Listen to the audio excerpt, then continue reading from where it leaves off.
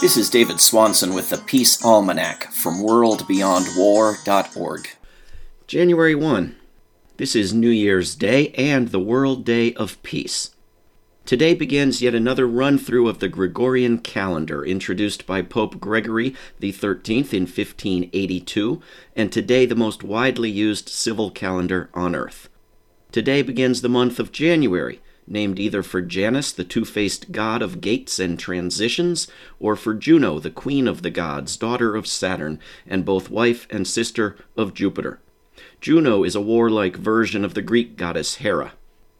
In 1967, the Catholic Church declared January the 1st to be a World Day of Peace. Many non-Catholics also take the occasion to celebrate, advocate, educate, and agitate for peace.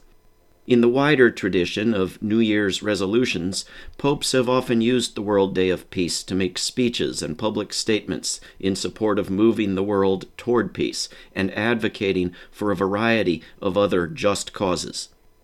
The World Day of Peace on January 1st should not be confused with the International Day of Peace, established by the United Nations in 1982 and marked each year on September 21st.